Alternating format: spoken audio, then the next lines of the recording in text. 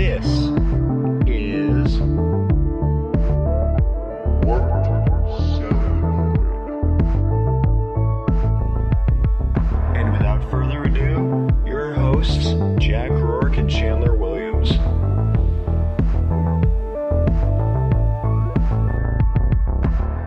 Hello, listeners. Welcome back to a brand new episode of Warped Celluloid. I'm your host, Jack Rourke, with my co-host.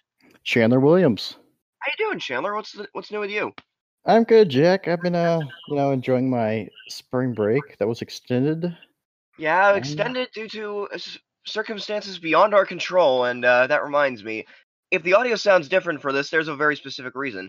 Chandler and I are not in the same room for once. We're actually recording this via Discord call.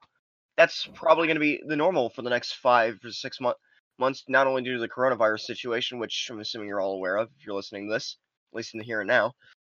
But also because I live in Vegas, so we can't be in the same room constantly, and I'm going to be here until summer, at least until summer. So yeah, it kind of creates convenient things, but don't worry, we will work around it. And considering you're listening to this now, we have worked around it.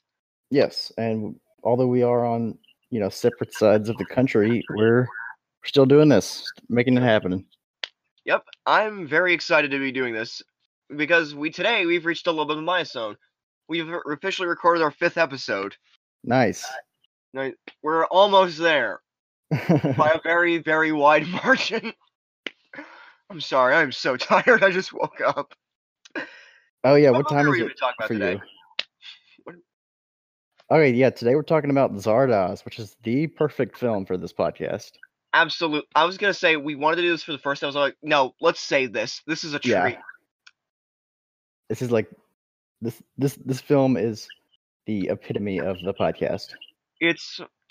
I was worried that this was going to be, well, not weird enough, because I feel like it was going to be overhyped in terms of weirdness. Like, oh, this movie's so weird, you guys. And like, it's coming from people who watch stuff like The Room and Troll, like the easy targets when it comes to like So Bad It's Good or really bizarre movies. People who don't normally watch this kind of stuff, so anything is weird to them. Like, exactly. Well, let's just play the trailer and let you draw your own conclusions.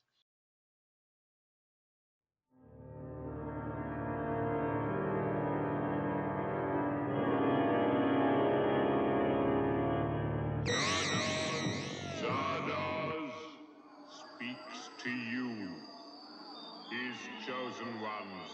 The gun is good.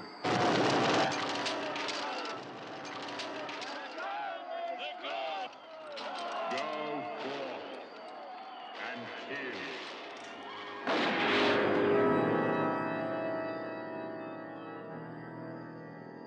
Who came here in the stone head?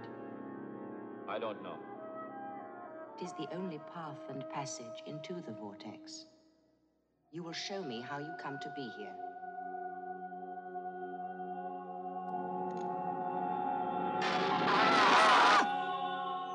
Tell me everything. My name is Zed. For Zardoz, I am an exterminator.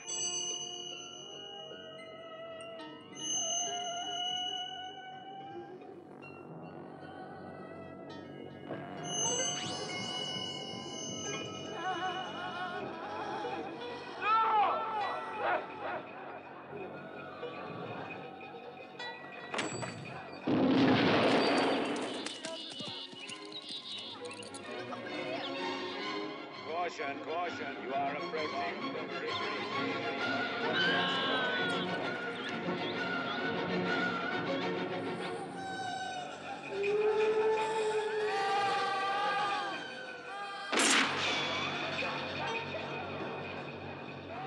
Look into the ring.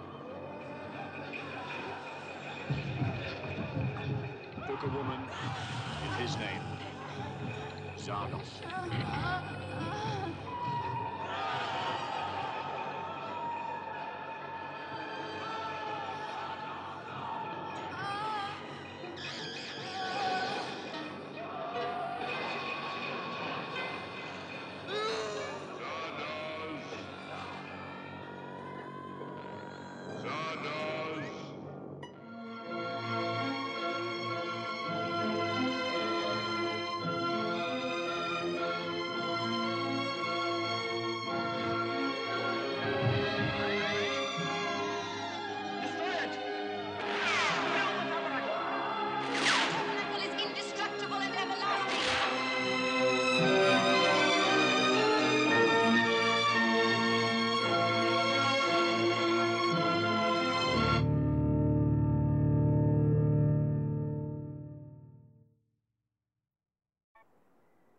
What the hell was that?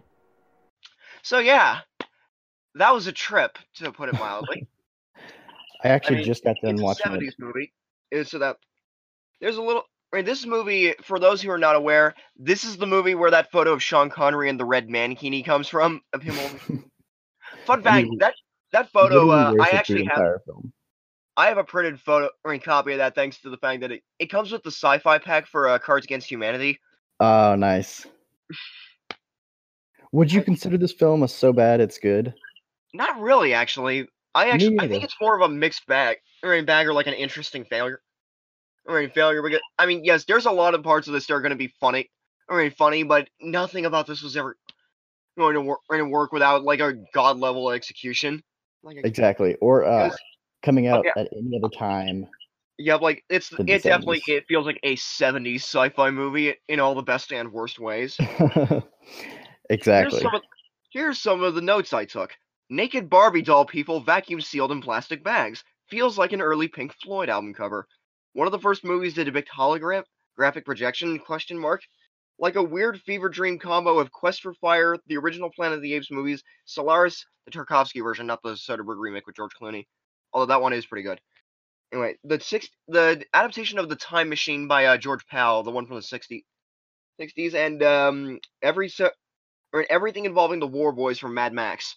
I'm talking about thematically, and because everything about Sean Connery's whole little tribe thing does remind me a lot of the War Boys thing, like, i.e., trying to follow the words of a false god to commit violence. I'm talking about the broad strokes, of course. Yes. Very reminiscent. Road, but what is? What about the Rick and Morty episode? Oh god, right, the Rick and Morty parody. I think it only parodies the intro, but it is a beat-for-beat parody. Like, the design of the head is the exact... I don't think we've described the plot yet, have we? We even described... It's So, the film exact is... same. I'm going to sum this up as best I can. So it's about this future civilization where man is reduced to primitive savage, and they follow the whims of this giant floating stone head that they believe is a god called Zardoz. Sean Connery is one of these savages, and he jumps into the head and goes into this future civilization to find out what it's all about. That's the best I can sum this up. Yeah. It's a pretty good summary. Yeah. There's parts of this, I do think there is actually a story here. It's not just artsy, let's just do weird for the sake of weird, but I'll admit, there are parts of this that I found borderline incomprehensible. Oh, I agree. There were times where I knew nothing that was going on. I didn't understand any of it. I'm like, look, I'm sorry for making all the drug jokes on this podcast, but I should have seen this on edibles. I really should have. I want to know what drugs were involved in the making of this film. Possibly cocaine. Probably hallucinogens. A lot of hallucinogens. Yes, in the writing. Yep, speaking of the writing, there were a lot of talented people involved with this, and not just Sean Connery, which I think this was the first or second movie he did after quitting Bond. No, this was the second. He did a movie with Sidney Lumet first. Was that the Anderson Tapes or something else? Anderson Tapes is also on the Criterion channel. Sponsored by Criterion. Sponsored by Criterion, as per usual. And before I get ahead of myself, which I already am, our next movie will be on the Criterion channel, so get on that. We'll tell you at the end of this. So back to Zardoz. Let's talk about the guy who made this. A very interesting filmmaker by the name of John Boorman. He made stuff like Deliverance. He did Point Blank and Excalibur. Those last two in particular are a favorite of mine. Like Point Blank, if you want to know Patient Zero for John Wick and that where he kind of stylized neo-noir, watch that and Les Samurai. Watch that, the John Pierre Melville. Because John Wick basically is a modern day update of Point Blank. Although agree. with Keanu Reeves instead of Lee Marvin. So, he also did let's see here, Hell in the Pacific and a few other the Emerald Forest. He also did Exorcist II: The Heretic, which we might have to cover because that is talk about a batshit insane sequel to one of the greatest horror movies ever made. Like, I'm not even sure I can call it bad. It's just wow. It's even weirder than this. It's even weirder. The guy had a vision, I'll say that. Yeah, you could clearly see that this was the movie that he wanted to make. Oh god, yeah. I can't even imagine anything like this escaping from the studio system now. Like I remember one of the notes I took was definitely a sci-fi film from the new Hollywood era. It's way more transgressive than anything that could have been made prior, but way too weird to have been made later. It is Yes. exactly from its moment of time, which I find. Was it Which is not, 1970? yeah, 1970. Was it 1972 or 1974? I don't remember. I'm. It We could just. feels early 70s. Yeah, mid. It is actually. Hang on a second. Yeah, 1974. I was right. Same year as Nice. Young Frankenstein and a few other things. So here. Well, let's talk about the porn in this film. Oh god, the scene. Speaking of scenes that are going to look awful out of context, there is a scene where the futuristic society of women that are apparently more evolved than the men put Sean Connery in this room with a giant screen and just show porn at him, just in the hopes of getting him an erection. I am not kidding. That is an actual scene that happens in this fucking movie. Almost every scene in this movie, out of context, would just It's seem bizarre. so Like the bizarre. opening scene. Oh god, the opening scene, which not the bit with the giant floating head that's parodied by Rick and Morty. I'm talking about the opening prologue with the black screen and the floating dude's head and explaining I am Zardoz. I thought That that was necessary, and Ne- it helped to give context to yeah, but also Pepper's character. it's incredibly extremely off-putting. bizarre. It's so off-putting. I never know about that specifically. I'm trying to find now where I put it. I'm like, that part specifically feels like a studio note. No, like the producers saw dailies coming in for this thing, like, hey John, this is all great, but what the fuck does any of this mean? Like, can you put in something at the intro or in the intro to explain this or for the dummies in the audience? Sure. Great. I feel like it helped. I think we're gonna need it. They say this like nervously, like or as they watch him like staring intensely from behind his camera. Do another line. Do another line. I actually don't know what John Boorman sounds like, though I'd love to watch I'd love to hear an audio commentary from him on this. Like, explain to me the thought Director's process commentary. behind some of these images. Because Like it feels like the movie's about to break into a full-on porno. oh god, that's a lot of 70s movie. Which it's funny that I just watched Paul Schrader's Hardcore last night. I'm like, well, what the hell kind of double feature would that be? I was gonna say the new Hollywood era. This movie requires context in more than one ways. If you don't know your film history, the new Hollywood era is from like the late '60s to around the early '80s, and I mean the very early '80s, like 1980 to like the first half of '81. It's when the studios were starting to fail with big studio musicals, and road shows were starting to become less of a thing. So they were panicking, just trying to find anything to stick with modern audiences. So they started taking more risks. This is where you get people like Spielberg, you get Coppola, you get Lucas, you get De Palma, you get Scorsese, you get Kubrick. Well, Kubrick actually being successful in this era. John Boorman, and John Boorman is one of those big names. Where like Point Blank, he started out just at the beginning of this new Hollywood era. Right, then he moved on interesting stuff like Hell in the Pacific, like with Lee Marvin and Toshiro Mifune, actually the guy from Seven Samurai. Right, it's a World War II drama that's actually really worth checking out. Good luck finding it though. Good luck. I couldn't even find it like the Criterion Channel, or I couldn't find it right on Amazon. The closest thing I could find was like a DVD that was out of print. I don't know, 5-10 years ago. I feel like all the movies we talk about on here are pretty hard to find. Out of print. Well, I mean, that's kind of the goal. We're gonna go with the introduce stuff. You can. Like, if we were to do Pump Up the Volume, that would be the hardest to find because that one, I think the last time I checked, the DVD was like out of print. It's like $30. I'm like, wow. That's a very different movie from this. It's about Christian Slater as a shock jock radio DJ in high school. You know, trying a guy who's so offensive that he ends up getting blacklisted by the FCC. Let's see here. Waiting for Amazon to load because the Wi-Fi here kind of sucks. Stolen. Yeah, the closest you can find is like $10 bucks, and that's used. Yep.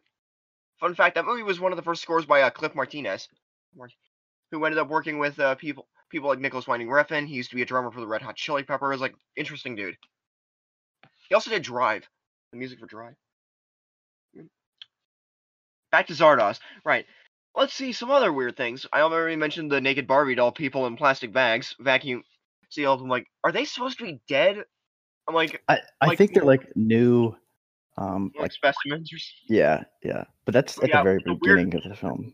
Oh yeah, I mentioned the new Hollywood era is because it was a very experimental time for movies. Which, on the one hand, it gave you stuff like Easy Rider and Taxi Driver and a lot of interesting films. On the other end, Zardoz. I would Very put this I would consider this unsuccessful compared to yeah, I'd say it's Taxi Driver. more interesting than it is successful. Like you could learn. Could this be remade? Like, do you think? Like It like wouldn't the be the remade same. well? I It think. wouldn't be the same. Like I think it could, but you'd have to find the right creative voice for this. Like, oh god, what would a Nicholas Winding Refn directed remake of this look like? Oh, that would be. I mean, visually, this does have some really genuinely inspiring visuals. Not just like the floating head, but that whole like Hall of Mirrors sequence that Sean Connery goes through. That is Oh, that was some insanely cool. And that just makes me think, how much of very a cool. nightmare was that to shoot? Because mirrors are very very difficult to tricky shoot to deal around. with. That scene reminded me of Obviously, you had to worry about Inception. the. Wait, okay. Not Inception, Interstellar. Oh yeah, the Interstellar. That scene reminded me. Yeah, the ending of Interstellar. I could see Christopher Nolan admiring this film. I mean, if he says he likes Michael Bay movies, which is an actual thing, you can look that up. I don't see him why he couldn't be into this. Anyway, the thing I brought up Nicholas Winding Refn because there's shots in this that remind me of the Neon Demon, like the Yeah. mirrors where Sean Connery is in the middle and the two other reflections are on the side. That looks like a shot straight out of the Neon Demon, but with different lighting. Or shots that were they're later revealed to be in a mirror the whole time.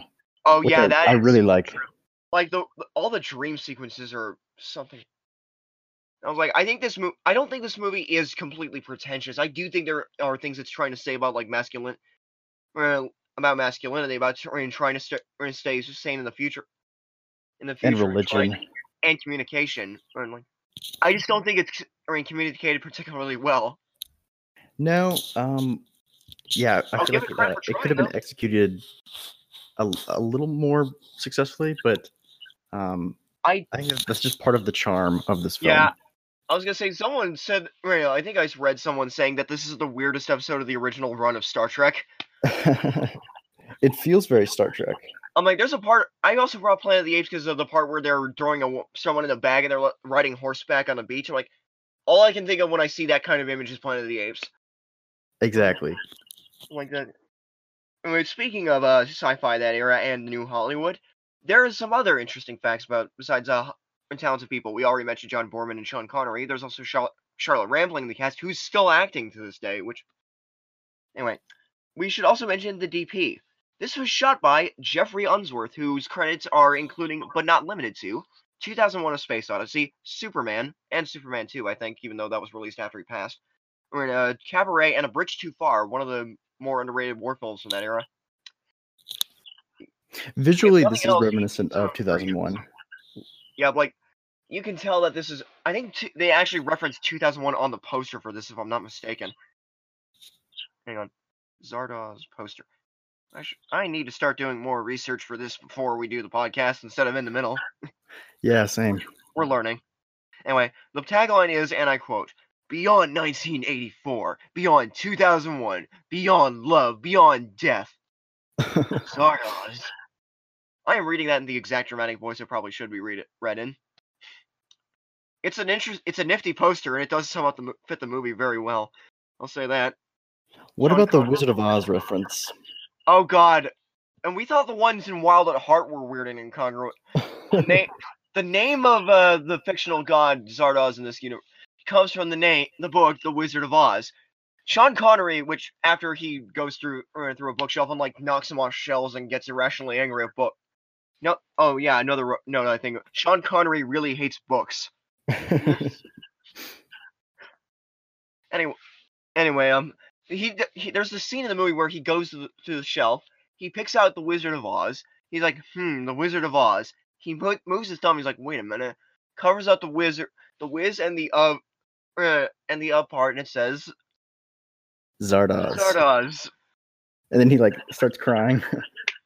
I'm like, that made me like, I knew that going in because I've known bits and pieces about this movie for years as kind of a meme.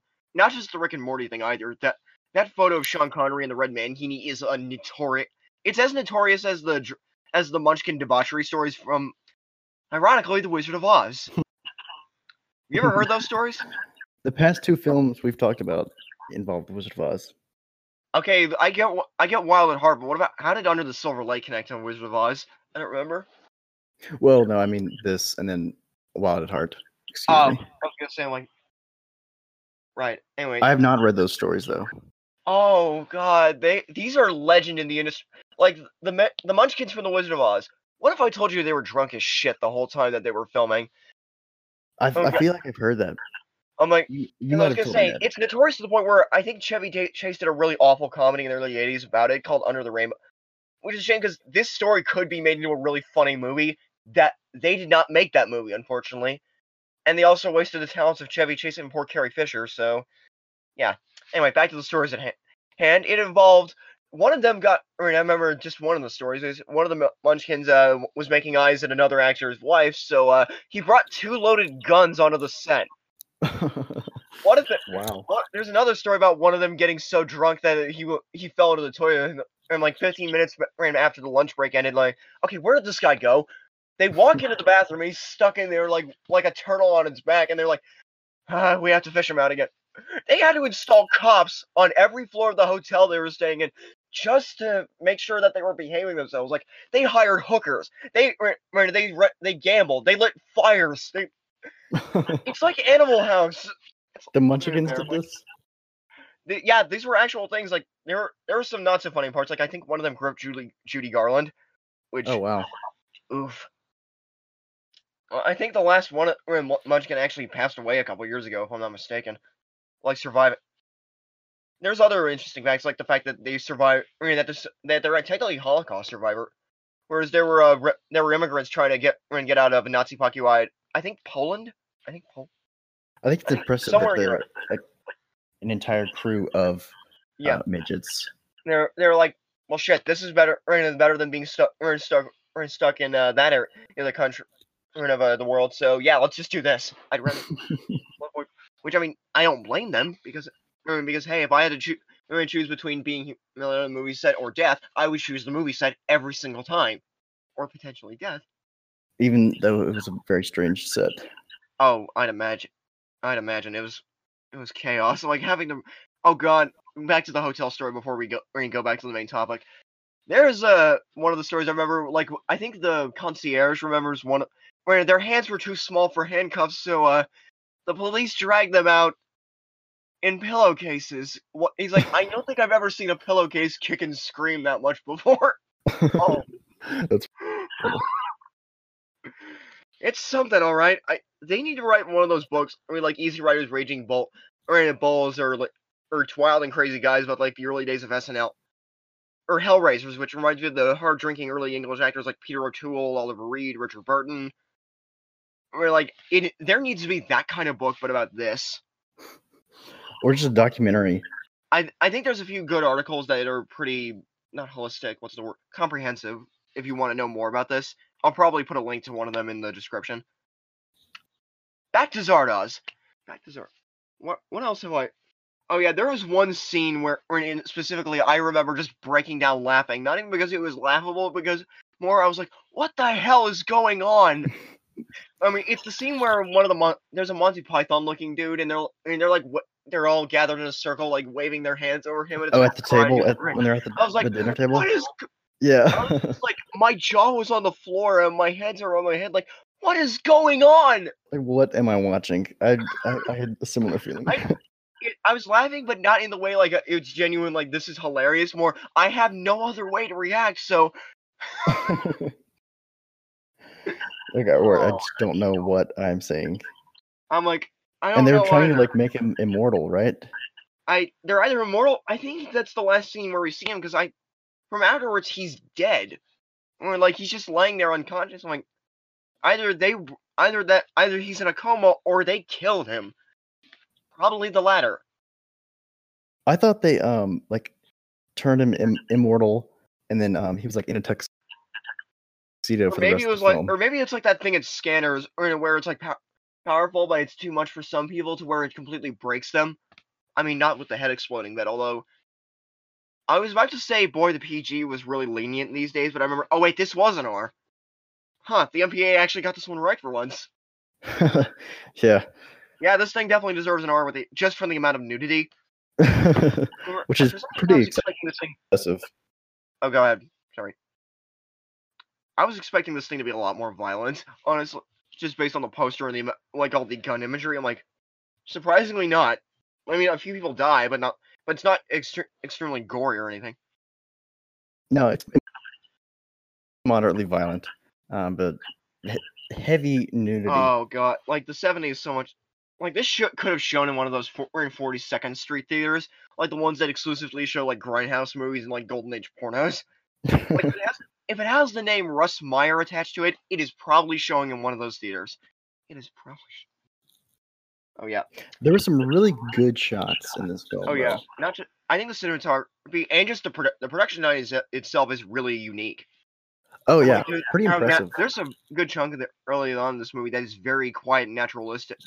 Where like almost something out of Solaris or like which I've been meaning to see. Which actually is on Criterion Channel, like Until the End of the World, which we will be covering next week, and I will be discussing next week because I'm very excited to talk about that one. It is very long, but it is very, very heady and very much worth your time. Yep. Although Until the End of the World is much bigger in scope and much more expensive. Rather than Solaris, which upon cursory glance you can probably tell. I mean, I can't show you images because this is a podcast. We're not having videos, so yeah, that's one of those you're gonna have to take my word for it or do a Google image search. Quick Google. But this film has good production design. It's very distinct and cohesive. I'm gonna see if this thing got nominated for awards because you'd be surprised by what gets nominated for Oscars. Like I think Black Rain got it. One of my favorite Ridley Scott movies. That actually got an Oscar nomination for sound design, which it should have because it is legitimately a great 80s cop movie in an era of a lot of great 80s cop movies. You know, what else? I want to see if John Boorman was. I do think he's legitimately a talented filmmaker. Like Point Blank, one of the best crime movies ever made. Deliverance, I'm not a big fan of, but I see why it has a great reputation.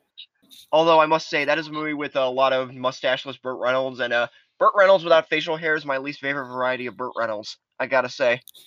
Anyway, that is also a movie involving weird mutant rednecks. Basically, the Texas Chainsaw Massacre in the South. Oh god, the poor things they do to Ned Beatty in that movie. I've actually been to where they filmed that movie. You're in Deliverance? Nice. Yeah, I was gonna say the river.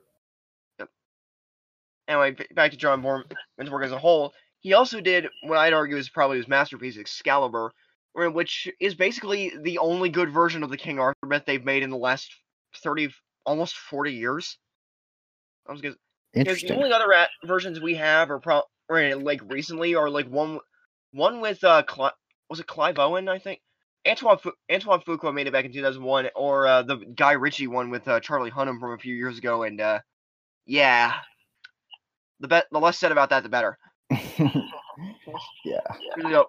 Excalibur genuinely is an epic fantasy film, and it's beautifully directed. It's really what's the word? Operatic, intense. It's got an amazing cast. Let's see here. One of the early roles of Helen Mirren, Patrick Stewart, Liam Neeson role too. Gabriel Byrne, Ciarán Hinds, and Nicole Williamson as Merlin, who is one of the best portrayals of the role in my opinion. Sad that he did Spawn like 15 years later, but hey. At least he got one good role out of that. Yep, the use of mirrors I really appreciated. Yeah, that added a whole aspect. John Boorman does really shoot well. Like there's a shot early on in Point Blank where this woman's just getting ready for makeup, and it looks like this endless chasm of mirrors like reflections, and it's this almost psychedelic look to it. I'm like, yeah, you really took advantage of everything you could with this kind of imagery. For that, I applaud you, man. What did you feel about the crystal rings they wore? Oh, I don't even know what to explain for that. I saw it as like an interpretation of what is now the internet and like Siri. Oh yeah, like speaking of which, there's something that reminds me. There's a point early on in the movie where Sean Connery finds this ring and it basically a hologram. Like, is this one of the earliest instances of holograms in movies? Like, or at least the modern It could be. It looks, because like it looks close to what we're trying to get to now with Jarvis in the Marvel movies and a few other, or in those floating computers or like Blade Runner. Like, it feels like a progenitor of that. Like, oh, that's pretty. I was like, I saw that. Like, oh, that's pretty well done. Like, especially for its time, like, there's a lot to point out and laugh at. The effects, for the most part, minus the prologue, are not one of them. I'm like, what they're trying to convey is ridiculous, but the effects themselves are not. Yep. And most of them seem to work. Yeah, I mean, like, a lot of them are fairly convincing. I think a lot of it is when they shot on location before they shot it all on a green screen. Like, not everything is obviously shot on green screens, but most, or no, the big budget stuff is now. Now, probably because it's cheaper and safer and a lot of other reasons. Some of it which are legitimate, some of which I still think are, less said the better. But I would say that the effects that don't work for this film, they definitely just add to the charm. Like, they add to the vibe. For lack of a better word, vibe. The vibe. Do we mention the weird mutant tuxedo people yet? I don't think we have. There's a lot of feedback in this microphone, I just realized. Is that you or me? I can't tell. Moving on, back to the weird mutant tuxedo people. I think they're supposed to be a parody of like the upper class or the bourgeoisie or something, but I don't think that lands at all. No, it felt like this movie was. I think that's trying to parody a lot. In a nutshell, like, okay, I can see what you're going for. I don't think you're accomplishing it at all. I admire you for trying though, because who else is trying this, especially now? Oh God. This film feels very much like a parody. It does kind of feel like a parody. There are times where it does feel kind of self-parody, which are like, this is a movie that is definitely of its time in more than one ways. Obviously, how weird it is, how 70s it is. Did you see the opening logo? Yeah, very 70s. 20th Century Fox, which means this is now owned by Disney. Oh my gosh. Which means it is probably never going to be released on the physical ever again. There's a good. I mean, if the fact that they're going to keep reading this in their catalog, even stuff as popular as Rocky Horror and Fight Club from showing and even Alien, for God's sake, things from showing in repertory houses and stuff like the New Beverly or the Draft House. What makes you think they're going to show stuff like this? That's sad. It is. You can't see it, but I'm pouring one out for this. for my imaginary bottle. Shame. We're floating in the opening. Let's see. I remember. Okay, there's just a very, very minor detail that I noticed that I actually kind of liked. When was the last time you saw a director's credit and a timeline credit in the same movie? Like, from director John Boorman in the year 20. Is that a common? I don't think that's especially common. I mean, I thought it was kind of cool. Like, yeah, now that I think about it, that's the only time I've seen that. Like that, I'm like, now I think about, yeah, that's kind of groovy. This whole movie, I think, could be summed up as like an early Pink Floyd album cover, like Obscured by Clouds, that specific era. Yes, and there's a lot of out of focus imagery throughout the entire film. Yep. This whole thing, you know, what's funny? We brought up, speaking of the Wizard of Oz, you know that cut of that fan edit someone made where they recut it to "Dark Side of the Moon" by Pink Floyd. Oh, I very much know that. Yes. I assumed you were. I think I could make the argument you could do the same thing with this. Oh, definitely. Like drop echoes in the background, and that would be wow. That'd be cool. Obscured by Clouds. Far out. That is a very far out album. Oh, absolutely. I think I have it on. Oh, I have it on vinyl. Yep. Nice. Obscured. I got Metal on vinyl, which echoes on vinyl sounds amazing. Oh, I bet. Like like many people know that I also do a lot of drawing in my spare time, and I don't want to give the game away, but I'm also working on a super secret project that one of the drawings I required some inspiration, so I threw on the LP of Metal that I had and went straight to Echoes, and yeah, that gave me some good inspiration for it. I will do all in due time. I will divulge very, very soon. I promise. Back to the matter at hand. What would you give this out of 10? I would say 6.2. I would say like a 5.5 or 6. I think that's a fair. Yeah. Okay. It definitely tried. Yeah, like you know what? I prefer a movie like this that isn't technically good, but it is trying its heart out and does have something unique to offer. Say over a movie that's passable and doesn't really do much new. Yeah, and like I'd have an Sorry, you're going. I've been able to like see movies as they would be written on paper, and I'm sure this would be a much like better script to read than actually watching the film. This reminds me of like how the Star Wars prequels are the embodiment of the vast valley between concept and execution. Like on paper, exactly. The Star Wars prequels are actually like a really good idea. Reversing the whole hero's journey thing that he helped popularize, even if he didn't invent, by kind of making the opposite perspective, and like this operatic like that. I was like, I can see what he wants to go. I think the thing that I heard someone describe, like I think it was 80s all over the podcast.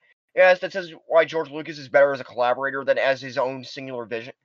Vision is he knows the stories he wants to tell, but he's inelegant at telling them, which took words right out of my mouth. I couldn't have said it better. And he was given full creative control for the prequels. Yeah. Oh, totally. Oh, definitely. Like he's the only writer's credit. He's the only director's credit. This is where the studio's like, okay, George, let's step out of your way and hear what you have to do. And for better or for worse, it's definitely his vision. I think it's for better in this case because time has been both oddly kind and oddly not very kind to the prequels and some. Like, there's some things that will never be good about these, but I'd also argue I think I appreciate them more. Yeah, they've definitely grown on me. Like Revenge of the the only one of them that I'd call good is Revenge of the Sith, but Phantom Menace is nowhere near as bad as I remember it is outside of like the few things that are notorious about it because there is some like Ewan McGregor is really good. Like his character is stiff as a plank of wood, but he's trying. But he does because he's Ewan McGregor, of course. And the guy, I wonder if Trainspotting is what got it. Speaking of drugs, or in drugs in science fiction, I wonder if Trainspotting is what got him the role as Obi-Wan Kenobi. I wonder if Trains. I actually have not seen Trainspotting. I don't love it, but I think it's really good. And good, and there's some next level stuff, and that's a great soundtrack too. I'm sorry, I really want to talk about our next week's movie so bad. I've heard the soundtrack is amazing. Yeah, for Trainspotting and Until the End of the World, both of which are definitely moments in their time. Like Trainspotting has Primal Scream, Iggy Pop. Like that use of Lust for Life in the opening is one of those risky bit in an old time rock and roll or Guardians of the Galaxy Hooked on a Feeling. Like I am going to associate that song with that movie for the rest of my life, in terms of how strong of an impression it makes. Yes, that's how I feel about Where's My Mind and Fight Club. Yeah, and Fight Club. I wouldn't be shocked if most people only know that song from the movie. There's a good. Yeah. Anyway, I still think call it an interesting value, like a mixed bag. Yeah, this film offers a lot, and there's a lot to it, and I do think it actually has inspired. Like the whole War Boys subplot of Fury Road does remind me of the same thing that's going to be discussed here. With that whole tribalism, worshiping false gods, and being driven to violence and stuff. Like there's a lot of like core themes that I really appreciate in this film. Yeah, like their stuff that isn't even talking about a lot of like as science fiction goes, it is definitely trying. Like it is the thing about 70s sci-fi is because this was the last moment where it was genuinely like science. I don't want to sound gatekeepy, but this was like hard science fiction where it's trying to discuss ideas and not just like whimsical pulp fantasy stuff. Like I love Star Wars and Guardians of the Galaxy, but that is more space opera than traditional science fiction. Exactly, and this film definitely reaches for. It's not as challenging as something like this. Yeah. Both in the literal, this is making me consider ideas I haven't thought of before, and more, this is going to be an endurance test to sit through, isn't it? Then again, I've also seen a lot worse. I've seen a hell of a lot worse in my time.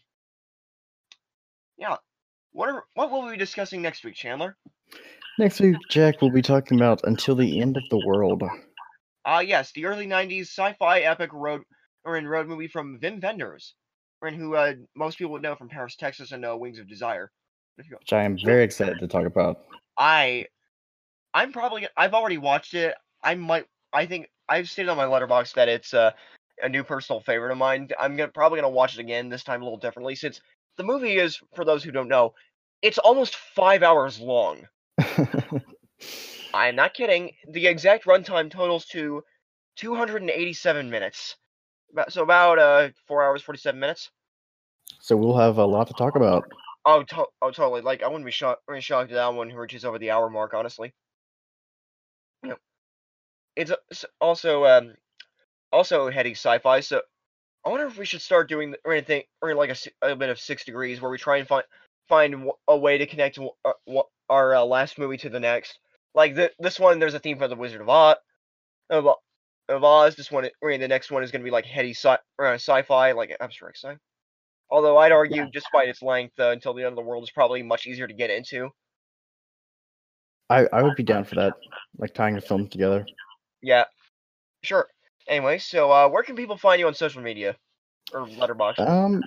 You can find me on Letterboxd, which I'm very active on. Not so much on any other social media. Yeah. You can find me on Instagram. Just Chandler Williams, but Letterboxd, hit me up. You can find me on Letterboxd too, just Jack Rourke. You can find me on Twitter and Instagram at the Renegade Jack, and you can find the podcast on Twitter at Warp Celluloid. If you ever have questions for the show, feel free to tweet it at us. When I'm thinking about starting up an email, I think I do actually have an email address for this podcast. I think I needed to in order to get it on Spotify and a few other platforms. But yeah, if you ever want to send us questions, I believe the address is warpcelluloidpodcast@gmail.com. Or even considerations for episodes. Absolutely. Like, if you ever have a movie you want us to cover and it's weird enough, we'll totally talk about it. Even if we don't like it per se, we'll probably get a lot of discussion out of it. And if it's a movie that you think should be broadcast to more people, by all means. We'd be happy to. I kind of started. It reminds me of why I started this podcast, is to try and get more people to check this stuff out, or at least broaden the basic knowledge. Like, because I have seen, and I'm not saying this as a means of bragging. I'm actually kind of seeing this as kind of a, hey, I'm almost 20 and I've spent most of my life doing this. I've seen like 2,550 films, and which counting. Is impressive. Which is impressive in one way and kind of pathetic in others. Like, in case you're wondering why I didn't get out much in high school, this is why. Yep. Anyway, so once again, next week we'll be talking about Until the End of the World. Well, not next week, in a couple weeks. We're still sticking to the bi-weekly schedule because I think that would be more convenient for me and Chandler, considering how we have other things going on in our lives. And after tomorrow, we have college starting up again. Online classes. Thank you, coronavirus.